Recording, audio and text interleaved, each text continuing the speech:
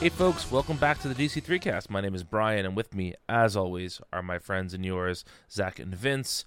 Boys, we are going to do a roundup of new comics. The last one we did cut off sort of midway through July, and so we're picking up halfway through July, and we're also going back and reading some things we maybe have missed ahead of time.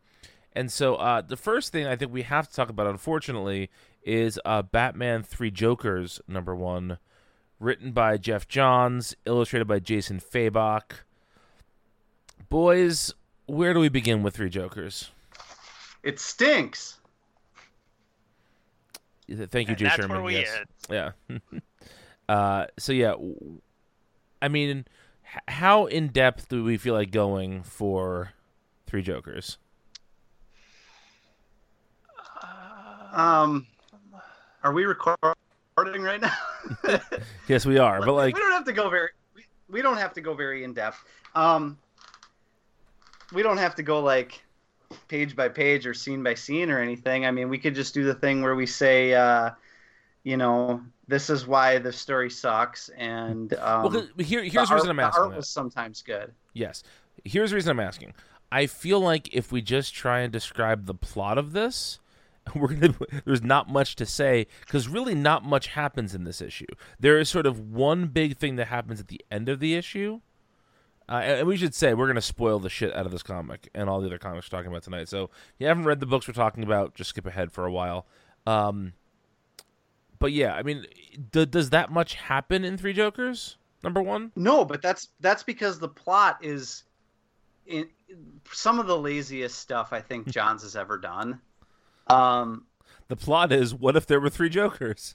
Well, the plot is like, for the first time in history. So the plot is that there's somehow multiple Jokers, but for the first time in history, they do all these crimes that are obviously Joker crimes on the same night at the same time. So much so that for the first time in history, the Gotham City Police Department is thinking to themselves, well, how could all of these crimes have happened tonight unless there were 3 Jokers? And it's all treated very matter-of-factly. There's no sense that, like, I mean, to me, there's so much crime happening in and around Gotham all the time, if you take the comics at face value, that, like, why would this time trip any triggers? Okay, well, if your answer to that is they're all clearly Joker pranks, well, like, Joker has had Joker goons carry out pranks on his behalf many times before, including in a freaking series that is ongoing right now at DC Comics. I was just going to say, it seems like much worse things are happening during the Joker War than happened during this night of 3 Jokers. Right. So, like, because the story is so thin, you begin to notice that, like, oh, the premise doesn't even really make sense. Like, why would this be a particular, except that Jeff Johns needs to expedite things to get everybody to figure out that there's 3 Jokers running around, which Bruce should already know based on the Justice League arc that this happened in, Darkseid War, right? I believe it was Darkseid War, yes. Yeah, and so, like, he should already know, but he doesn't seem like he does. But the reason for that is because they have to make this a prestige format thing that can be read separately from Darkseid War, so it's got to be standalone. Which, as a comic reader who knows how these things work, I'm fine just kind of explaining it away as, like, well, this is how it has to work if this book is going to stand on its own. But that's a pretty thin argument to make when you're trying to make this seem like it matters or something, or that it's some sort of connection from the Doomsday Clock stuff. Like, it does not make sense on that level, unless everybody got mind wiped. The other thing I did want to talk about before I want to get Zach's opinion on this is I'm trying real hard, Ringo, not to be the pedant about all of this, but, like, this story is so delayed that Alfred is a major part of it, and Alfred's dead, and it just, that doesn't matter for making it a good story or not. What that does, though, is that instantly dates this story as something that either isn't. I want to preface this not to me, not to you, but I did a live interview with Scott Snyder last week, and one of the comments we got was that people didn't think there were enough Dark Knight's death metal tie-ins because I saw that and I feel like that might have been a troll. Maybe, but I don't think so. I'm not giving anyone that much credit. I have seen people say like, how is this supposed to be fitting in the DC universe? And I feel like Snyder and co have given like relatively decent answers to that, but there's much more of a precedent for how that fits in the DC universe than how this fits in the DC universe, which doesn't fit in any way. And that's fine if it's a good story. A good story trumps continuity. But when it's a shitty story and it doesn't fit in continuity, it's a very frustrating read. Yeah. And I like Fabok's been getting a lot of these questions I've seen, and his response is always, and he says what he has to say. I completely understand, and like, I do not blame Jason Fabok for having to answer the question this way. But when people ask him that, he'll say, they'll ask him like, well, shouldn't Batman already know there's 3 Jokers? And his response is, well, this is meant to be a standalone story. This is meant to be enjoyed as a standalone story or as part of continuity. Fans can kind of pick and choose. And like, okay, I'm okay with that answer because Sure. I understand how comics work, and we're detached, ironically, in the way that we can. But and I know that there are people online. They're doing it right now. I can see it right now. I can see Reddit churning out people who are like, "This makes no sense." Like, you have to make it make sense in your mind if you want it to make sense. Right. Sure. And if I want to like double down on the pedantry, Bruce is also wearing his Doomsday Clock. Yes. Suit. Yeah. So what this really was, was a grand plan that never turned out the way that it was supposed to. And that's we all what it just reads need like to realize me. that. To me, this reads like the linchpin of something that no longer exists. Right. Yep. Yes, very much so. And that's bad. yeah. Now, but what it really means is this takes place in the Jeff Johns Alan Moore verse, aka the Killing Zone. That's right.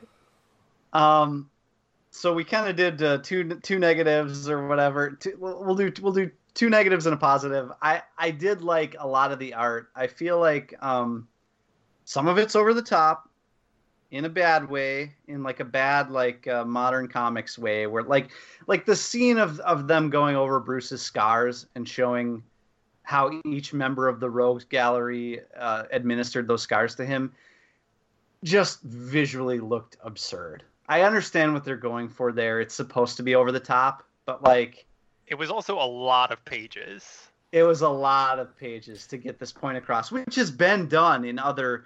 That's not the first time that's been done in a Batman story. Also brings nothing to the story of the 3 Jokers. Yeah. Other than like, it's supposed to give you this explanation of the trauma that these heroes are all going through, which, like, to this book's credit, it does do exploration of superhero trauma better than Heroes in Crisis, the book that was supposed to be about that. Yes. But again, that's about as nice as I can be to the story itself. But the art, before we move on. Well, Zach is talking about this book too, so. No, I mean, before I move on to either of you guys, Okay. What I want to say about the art before I forget is that I think that this book, if nothing else, is an example of why giving an artist basically all the time in the world to produce work can be a really good idea if you're doing a prestige like miniseries style thing, because I think on the whole Fabok's art's never looked better, and I think it's so incredibly detailed, and there's lots of stuff. There's no shortcuts being taken. There's lots of stuff hidden in the background to look at. it's just such a comprehensive artistic exploration of Batman and a couple members of the Batman family that I did appreciate looking at this book on that level, because you just marvel over, you know, if you gave an artist all the time in the world to come up with something, this is what your book can look like, you know? Yeah. And it is, if DC, and this is speculation that like several prominent people in comics journalism have made, but speculation nonetheless, that if DC is moving more towards a combination of digital first publishing and graphic novel style work, you know, maybe this is a good enough selling point that like, hey, you really do get top-notch work out of your star artists when you give them the time to do a work from start to finish that's going to be all them, and they're given the time to be detailed and comprehensive. So I did really appreciate that. Anyway, somebody else talk. I'm sorry. I just had to. That's the one thing I really liked about this book. I just want to say one art thing, and then I want to turn it over to Zach. The one thing I don't like is Fabok does this thing. It's specifically on one page, but he does it throughout the issue, where someone is punched in the mouth, and it looks like they had a blood capsule in their mouth that has exploded as Batman has hit them, and it just looks like shit. I hate it. It's dumb, and it happens a bunch of times throughout this book. Everything else you said about the art was good. That's a bad artistic choice. I'm sorry. That's it. Zach? This isn't for me. No. It's just not. I like, and so I don't want to be mean about it. It is.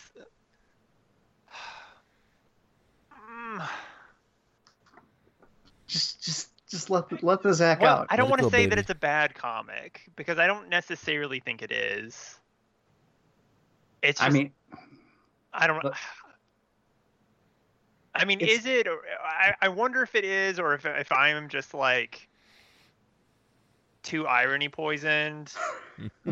You know what I mean? Like, I think about like, would I have liked this when coming off of our like identity crisis talk, and like that comic is not a great comic, but it has like some good points that have aged really poorly. And I'm trying to like view it. I'm trying to look at this book not through just like an irony-ridden, like very online Twitter brain, and just kind of look at it for what it is. And even when I do that, I still don't like it. And so I don't know. I don't have good objectivity when it comes to this book, for a lot of different reasons. Like, you know, I'm so tired of the Joker. I am like a spurned Jeff Johns fan. You know, there's like so many like things, so many reasons for me to not like this book. And then it goes and does, in my opinion, absolutely nothing. And just feels like very gratuitous. So I don't know. It's just not for me. So yeah. I had a thought while reading this that I wanted to bounce off of you guys. Pretend for a second that everything that was supposed to come out from Jeff Johns came out on time post Rebirth. So if this came, I believe this was supposed to be before Doomsday Clock, if I'm not mistaken. It was certainly hinted at and referenced in comics before Doomsday Clock was. But so if this came out in 2017, and then Doomsday Clock came out not delayed to shit, but more or less monthly or even bi-monthly, do you think we would have had a different opinion about these books? Is part of our problem with these books the nonstop delays and the sort of kicking the fact that these books, the delay of these books have forced the line in a way to kick the can down the road for so long, that part of our anger with it is just that, like, it's the business side of comics, right? The fact that we didn't get the stories we were supposed to get because we were too busy with Jeff Johns trying to finish these stories? Yes and no. Like, I think if these books had come out the way they were supposed to, and maybe had the importance that they were supposed to have, or were had the effect on the overall line that they were supposed to, then maybe I would view them a little bit more charitably. But at the same time, I still think that this would be much more on the line of like Jeff Johns' New 52 Justice League than like Jeff which Johns' is what DC it was Rebirth. supposed to be. It is. I know it is, but I mean, just like in terms of like what we're getting, like it would be New 52 Johns and not pre-New 52 Johns still, Yeah. and so I still probably wouldn't like it that much. Even if it was, you know, along the lines of like the Rebirth special or the last 3 or so issues of Doomsday Clock or whatever, you know, that were good, are you know, somewhat good. I would say they're good. I don't see this being that at all. No, I agree with you, Zach. And to me, the delay has very little to do with it because it changes the story in its relation to continuity. But as you alluded to, Brian, that doesn't make it a good or bad story on its own. I think the best case scenario is that if the delay doesn't happen, and this is more in line with the general tenor of DC Comics at whatever time it were to be released, you would have less of the gratuitous, as Zach said, trappings that make this a black label prestige book. That's my problem with it. My problem is not when it's released, because I understand the business side of comics, and I actually even for the big two, I actually sympathize with like publishing schedules and creatives who are crunched to put out work. Oh, sure. You know, like I totally sympathize with that, and I would honestly rather have a Jeff Johns and Jason Fabok do the story that they think is best and carry it out, rather than have some editorial thing happen or some fill-in artist come in. You know, from a creative standpoint, I would rather have them delay it. But what happened here is it got stuck in the black label side of things, because let's say that it got released as part of Jeff Johns' Justice League, which I believe Fabok did an interview where he said it was originally supposed to be that, and then when Rebirth happened, he and Johns kind of kicked it around and decided it could be something separate from Justice League and something more prestige style than what was originally imagined. But for me, and we've done enough of these books on our show, listeners will know, I just don't think many of these books that aim to be prestige, classic, perennial titles ever live up to that. How many absolutely not. Yeah. No. How many black label books do we actually like? A small handful. Well, I've not read very many of them, honestly. Right. Yeah, because they all aim to do this thing that like is not really to our tastes.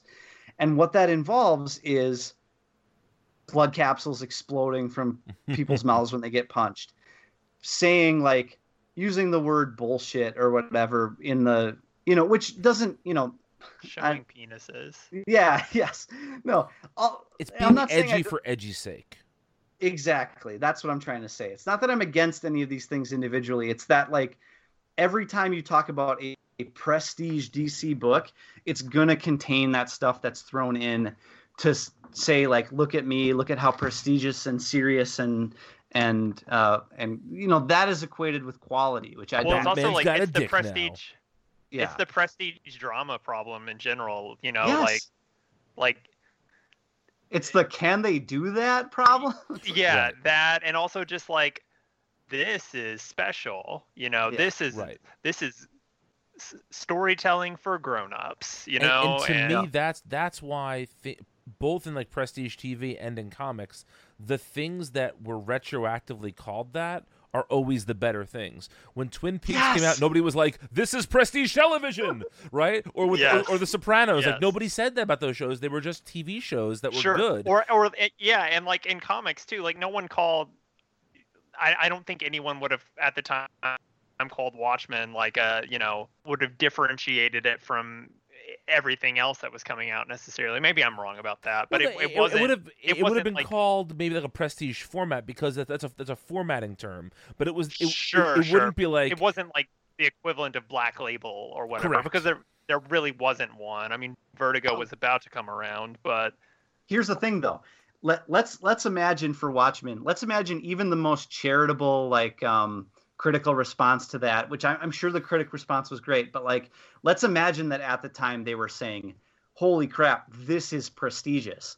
They weren't saying it in advance of looking at a single page from it. Yes. Sure. Exactly. Whereas every one of these books is designed to, in advance, potentially be the next Killing Joke or whatever. Yes. For sure. Which is complete folly.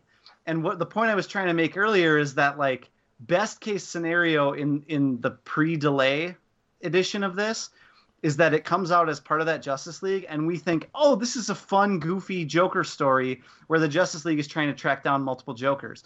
I can totally imagine it as part of a greater continuity where it's just a knockoff or a one-off Justice League story that happens within the line that we look back on 5 years from now and go, that was kind of fun. But when you set it up to be this prestige thing that's released in this Black Label format, you get all that baggage with it that I feel the baggage is not just from the fans or the critics. The baggage comes from the creators too. Yes. They're attaching baggage to their work as they do it.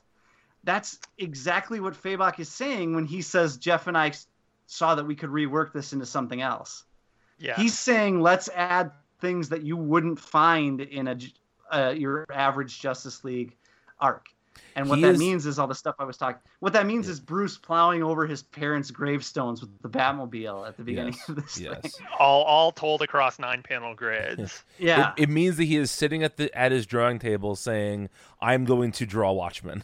Like it's I'm going to become the Alan Moore. Yeah, I'm going to become the Dave Gibbons. Yeah. But like it's announcing your intention to do important work instead of just doing important work. But listen, we have to move on because we've spent too much time on this already. So let's do this. Yeah, let's talk we about didn't the even talk about the end of the book, but yeah, we don't have to. It's fine. One of the Jokers is shot in the head. Yeah. Okay. So let's do this. Let's take a break. Only 2 Jokies. Only 2 Jokies left. Let's take a break. When we come back, we're gonna quick fire through the rest of our new releases. So stay tuned. Today's episode of the DC3cast is brought to you by Comixology. Immerse yourself in over 20,000 digital comic books, graphic novels, and manga titles from over 125 publishers with Comixology. Our first-in-class, exclusive guided view technology provides an unparalleled, immersive, and cinematic reading experience for readers. Purchase a la carte titles or start a monthly unlimited account to save 15% on select publishers. Still not sold? Try an unlimited subscription free for 30 days and see why thousands of readers trust Comixology for both classic and new releases from DC, Image, Marvel, and more. All right, so we're going to plow through the rest of these books because, and it's a shame because every other book we read was better than 3 Jokers, but we're going to give 3 Jokers more space because that's just how it goes. Because it's prestige. Yet another prestige worldwide. Prestige. Yes. Why? So let's talk about Batman Joker War right now going on. Written by James Tynion IV, illustrated by Jorge Jimenez. So it whips. It's so much better than 3 It's so Jokers. good, guys. A thing called Joker War in 2020 has me amped. How did this happen? I have no idea. The most recent issue, the Harley versus Punchline issue, had me on the edge of my seat. I loved it. It was fantastic. It was so good. I'm not that amped. Oh, boo! I love it. I think it's so good. It's fine, but it's not as good as his Dark Designs. I think it's as good. I think the art is really good. I think Jorge Jimenez rocks. I think I'm really surprised. I think it's as good, if not better. First of all, and please don't let me hijack this one because we don't need to talk about how much I don't like it. But the Alfred stuff feels completely shoehorned in. I love the Alfred stuff. Oh no, Alfred stuff is so Batman silly. RIP vibes with this, where he's like hearing voices. I have when he started, I guess in like issue 96, I think it was when he started like hearing Alfred. I half expected him to like go full Zur-En-Arrh or something. Like the problem is that he won't. It's no. But I'm glad he didn't. I don't think that would have been good. I think it is being tempered and done in a really good way. See, and I think it is just a silly workaround to not being able to use Alfred in a traditional sense that unfortunately Tynion got saddled with. Well, that was going to be my point. Oh no, it comes off. It comes off as so silly. No, I don't think it does because it's Bruce.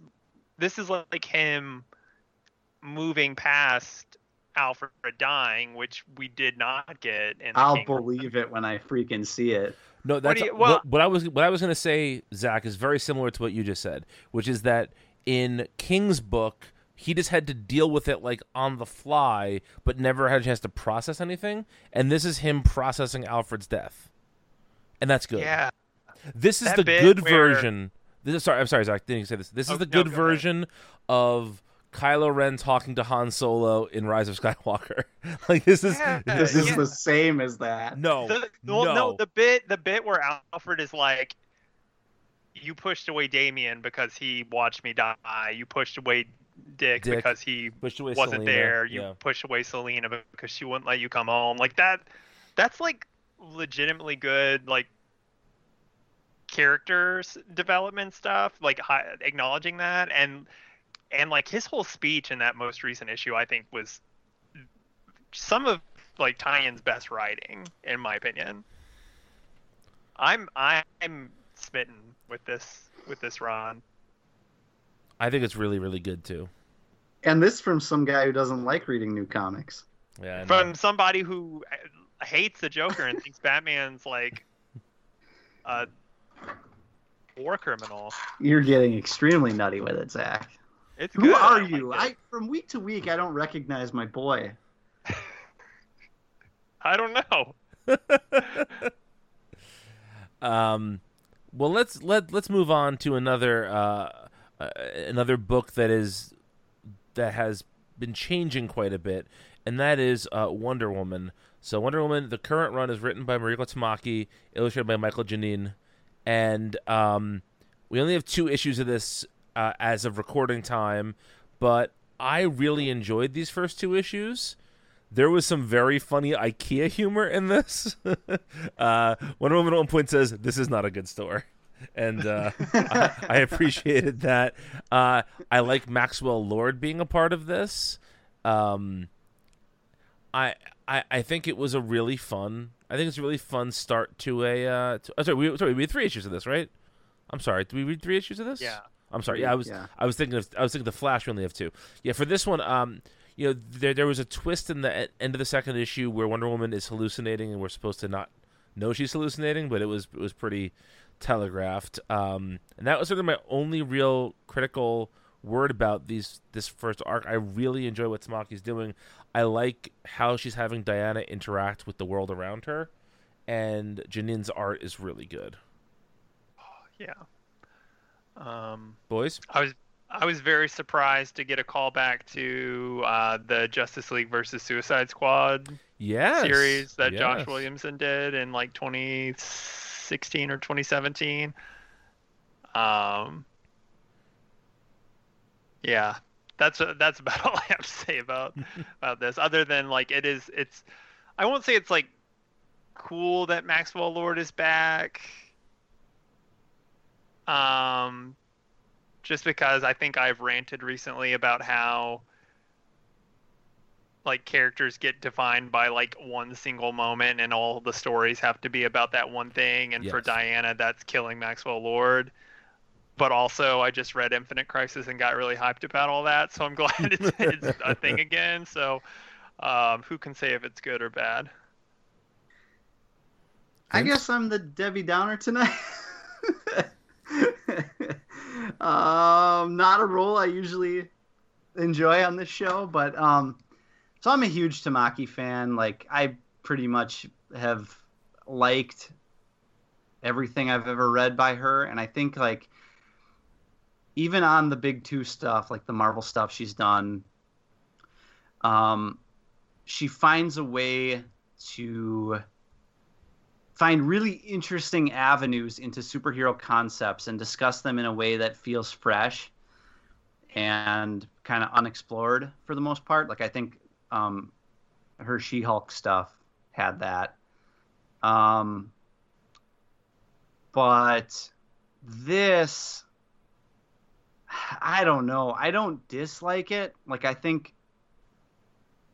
I don't dislike it, but it feels generic to me in a way that her work typically doesn't. And I mean that, like, in purely, like, the superhero conflict arena. Like, you're right. The IKEA stuff was funny. There's some funny moments in this. The art does look good.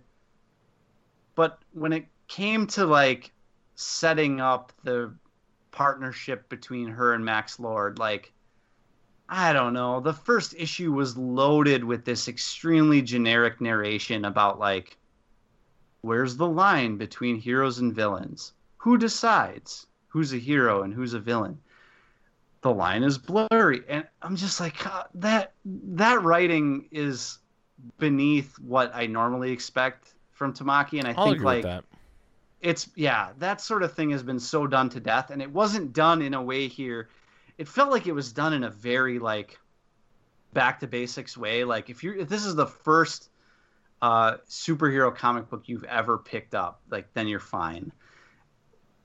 But other than that, like, I feel like I've seen that exact concept explored a million times in a way that was less rudimentary. I mean, to be fair, also, that gets dropped pretty quickly.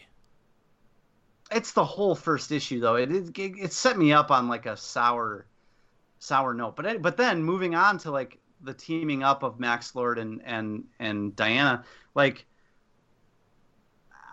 this book wants to be like your first Wonder Woman story, because, like, the first issue does a lot of work to, like, set up, like, Diana's moving to a new place.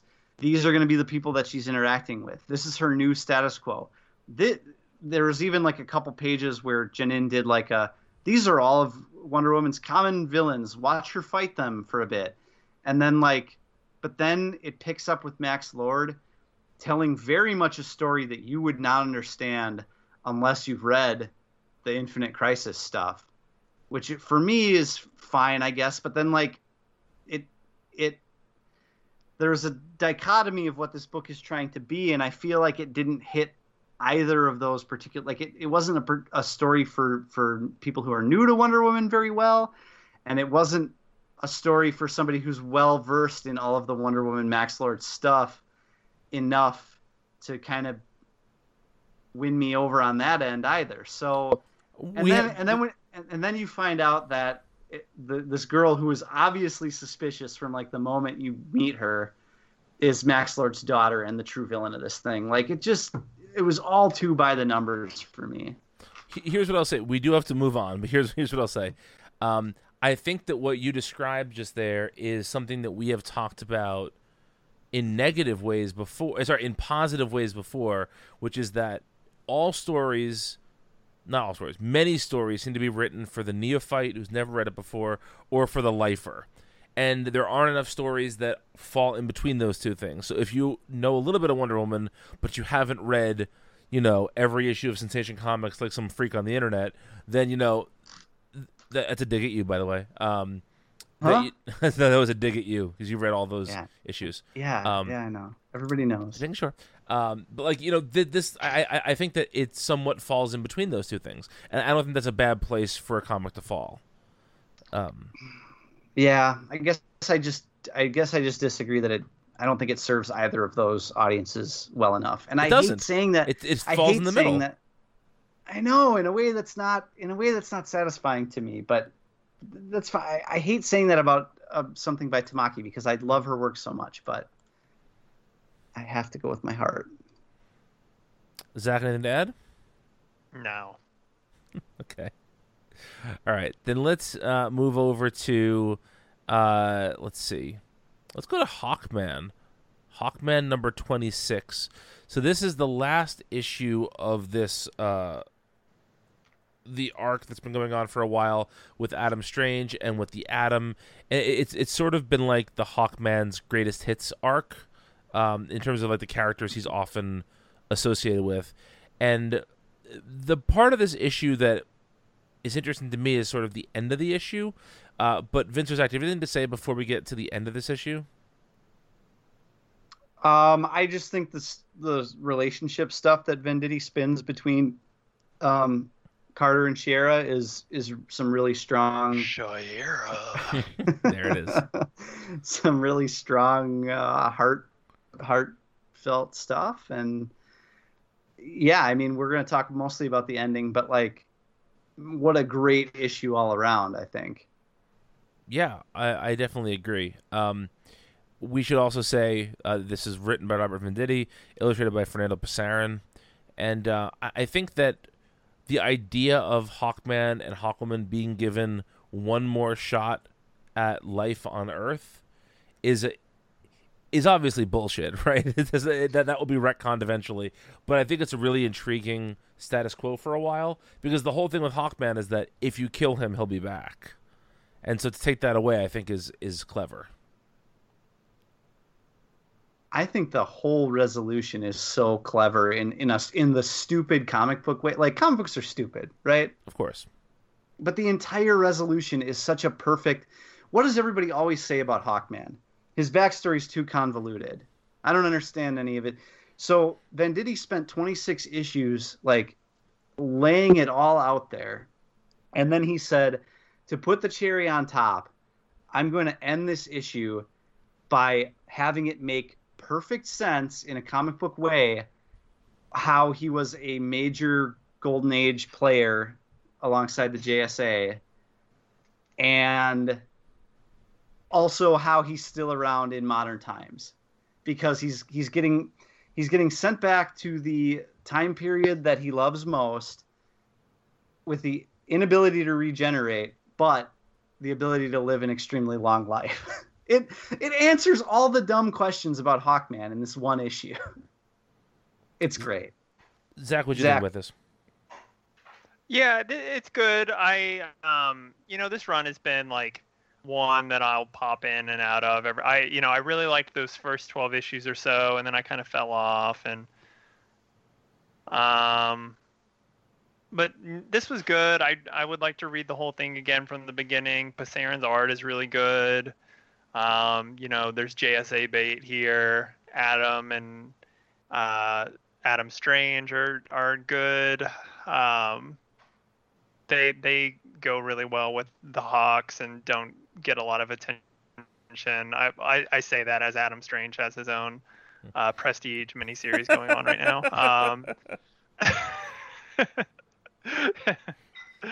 But yeah, no, this was good. And I understand this is kind of kicking off the last arc of the book. Is that right? Correct.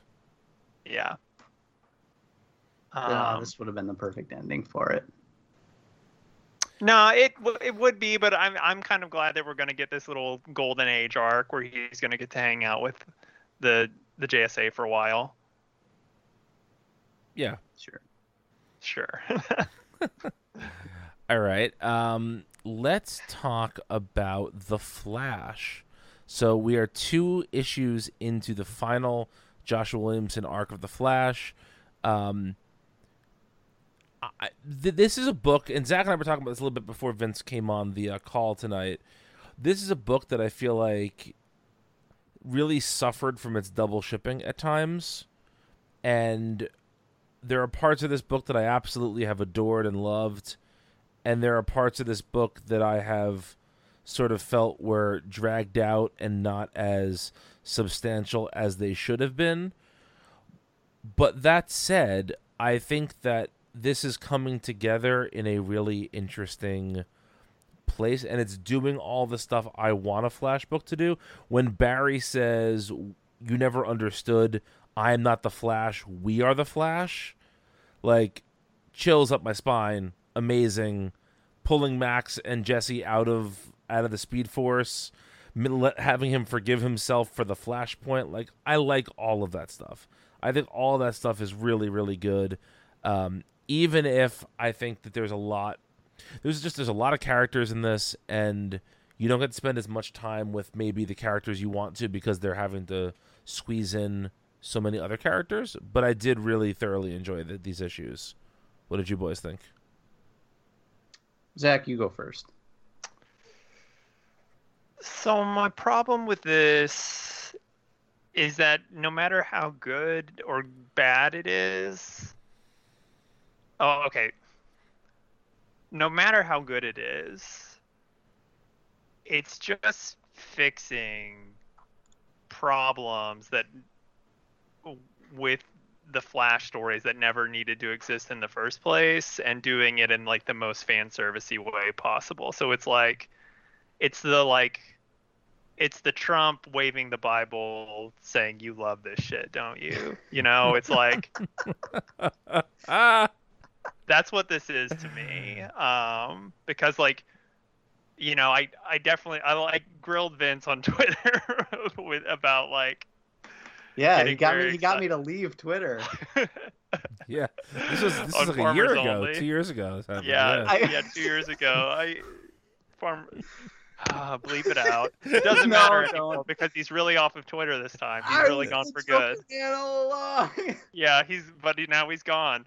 No, I really am gone. He really is gone. So when he was the Joker man, and I was grilling him on Twitter about getting all hot and bothered about some Max Mercury action, you know, it's like, who even cares, because like Max Mercury was around pre-Flashpoint, and then Flashpoint like mucked it all up, and now 100 issues later we're finally getting like Barry coming to terms with Flashpoint, and all the heroes are coming back. So it's just like, okay, sure. So what? That's kind of how I feel. Well, as sometimes is the case, I do fall in... Did you want to say something, Brian? I was going to say, Zach, you ignorant slut. That's all. No, as is sometimes the case, I fall in between you two. I think everything Zach just said is exactly right. That doesn't make this arc any less satisfying, I think. It just is long overdue. I think if you have been following our show for the last 3 or 4 years, we have been expecting some of this Flash family JSA stuff to happen like any day now for the past several years, you know? Yes. Remember when Jay Garrick was teased in like number 5? it was like within the first 10 issues of the Rebirth run. Like, and then I think he like was teased again at like issue 50. Possibly. Yes. Yeah. Ridiculous that it's taken this long to get to it.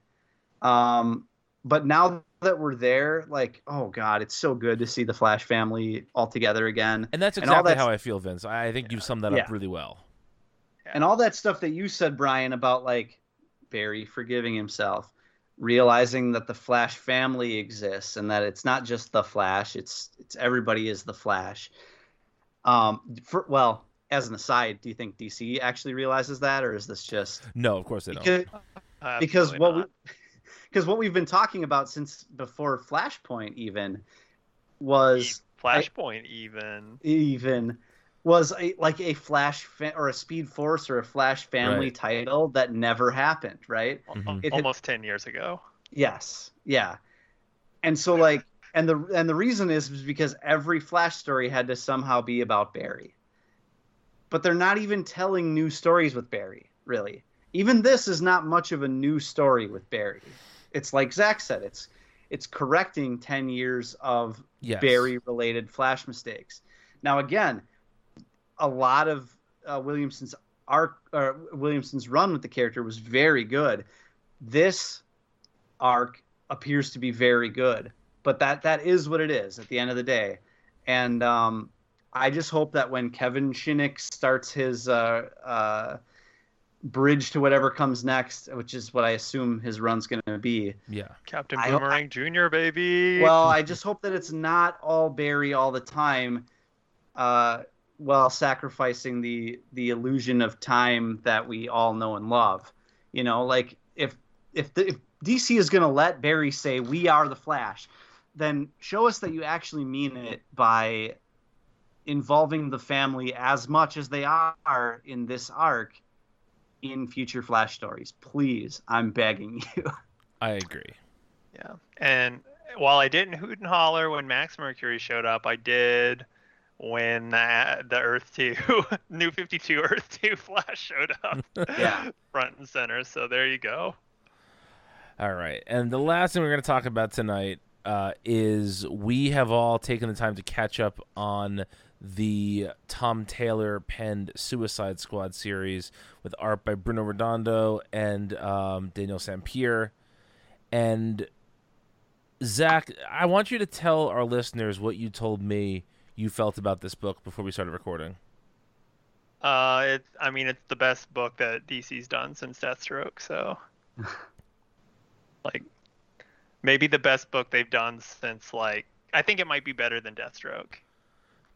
I don't know about that, but it's shaping up. It's going to be 11. It's going to be 11 issues. Yeah, exactly. Yeah, it's much shorter. It's much shorter, but like, it's so good. And I'm just so impressed with how much he's done in so little time, and how good all of these new characters are.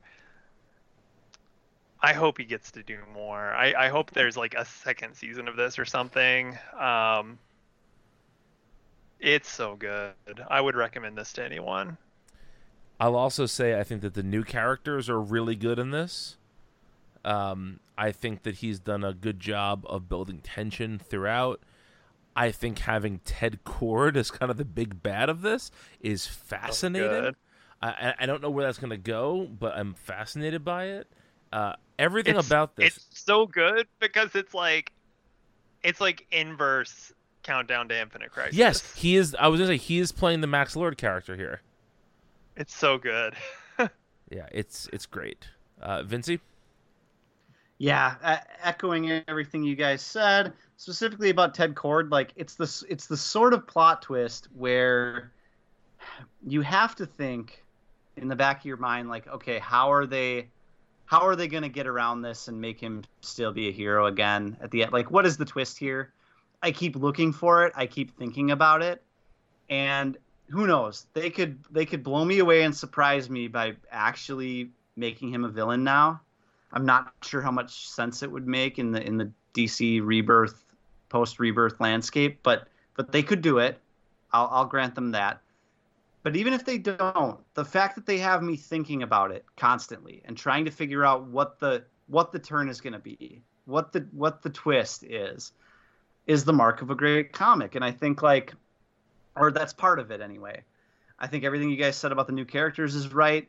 I think whether or not he gets to do more Suicide Squad after this or not, it's encouraging that the Wink and the Airy characters have shown up in the deceased stuff. They've shown up in other books already. And so, whether Suicide Squad keeps going in this form or fashion remains to be seen, but I'm confident that we'll see some of these characters again. And yeah, I love this book. I agree with Zach that it's the best thing since Deathstroke. And considering it's going to have a shorter run, it's not going to have the small dips that I think Deathstroke took, but we're talking about two different animals here. I'm not going to denigrate Deathstroke, which was a great series. You fucking better not. Also Deadshot, so good. Yeah, yes. The Deadshot stuff with with his daughter, Live Shot. And Dog Shot. Dog Shot, yeah. That Dog Shot thing, I'm like, okay, that's almost like a Hawkeye, Marvel Hawkeye. Oh, definitely. It definitely is. It is, but it's still, I think it's good. It's good. It's good. Also, like, guys, I might be a Harley Quinn guy. Oh, you're a simp. I might be a Harley simp between. You're a big time simp. And between this and Joker War. Yeah. Team Punchline, baby. Yeah. No. Well, that does it for Clown our Hunter, show. baby. yeah, Clown Hunter for life. That does it for our show, our bonus show. Tomorrow we're back with a second part of our Infinite Crisis chat. If you have to get in touch with us, 2/3 of us are on Twitter. I am at Brian Needs an App. And I am at Woker Fox. If you need to get a hold of Vince, he is writing a very strongly worded letter to Mariko Tamaki about how Wonder Woman's a disappointment. No. Your No. words, not mine. Your words, not mine. I love her work. All right, folks. We'll see you tomorrow. Bye.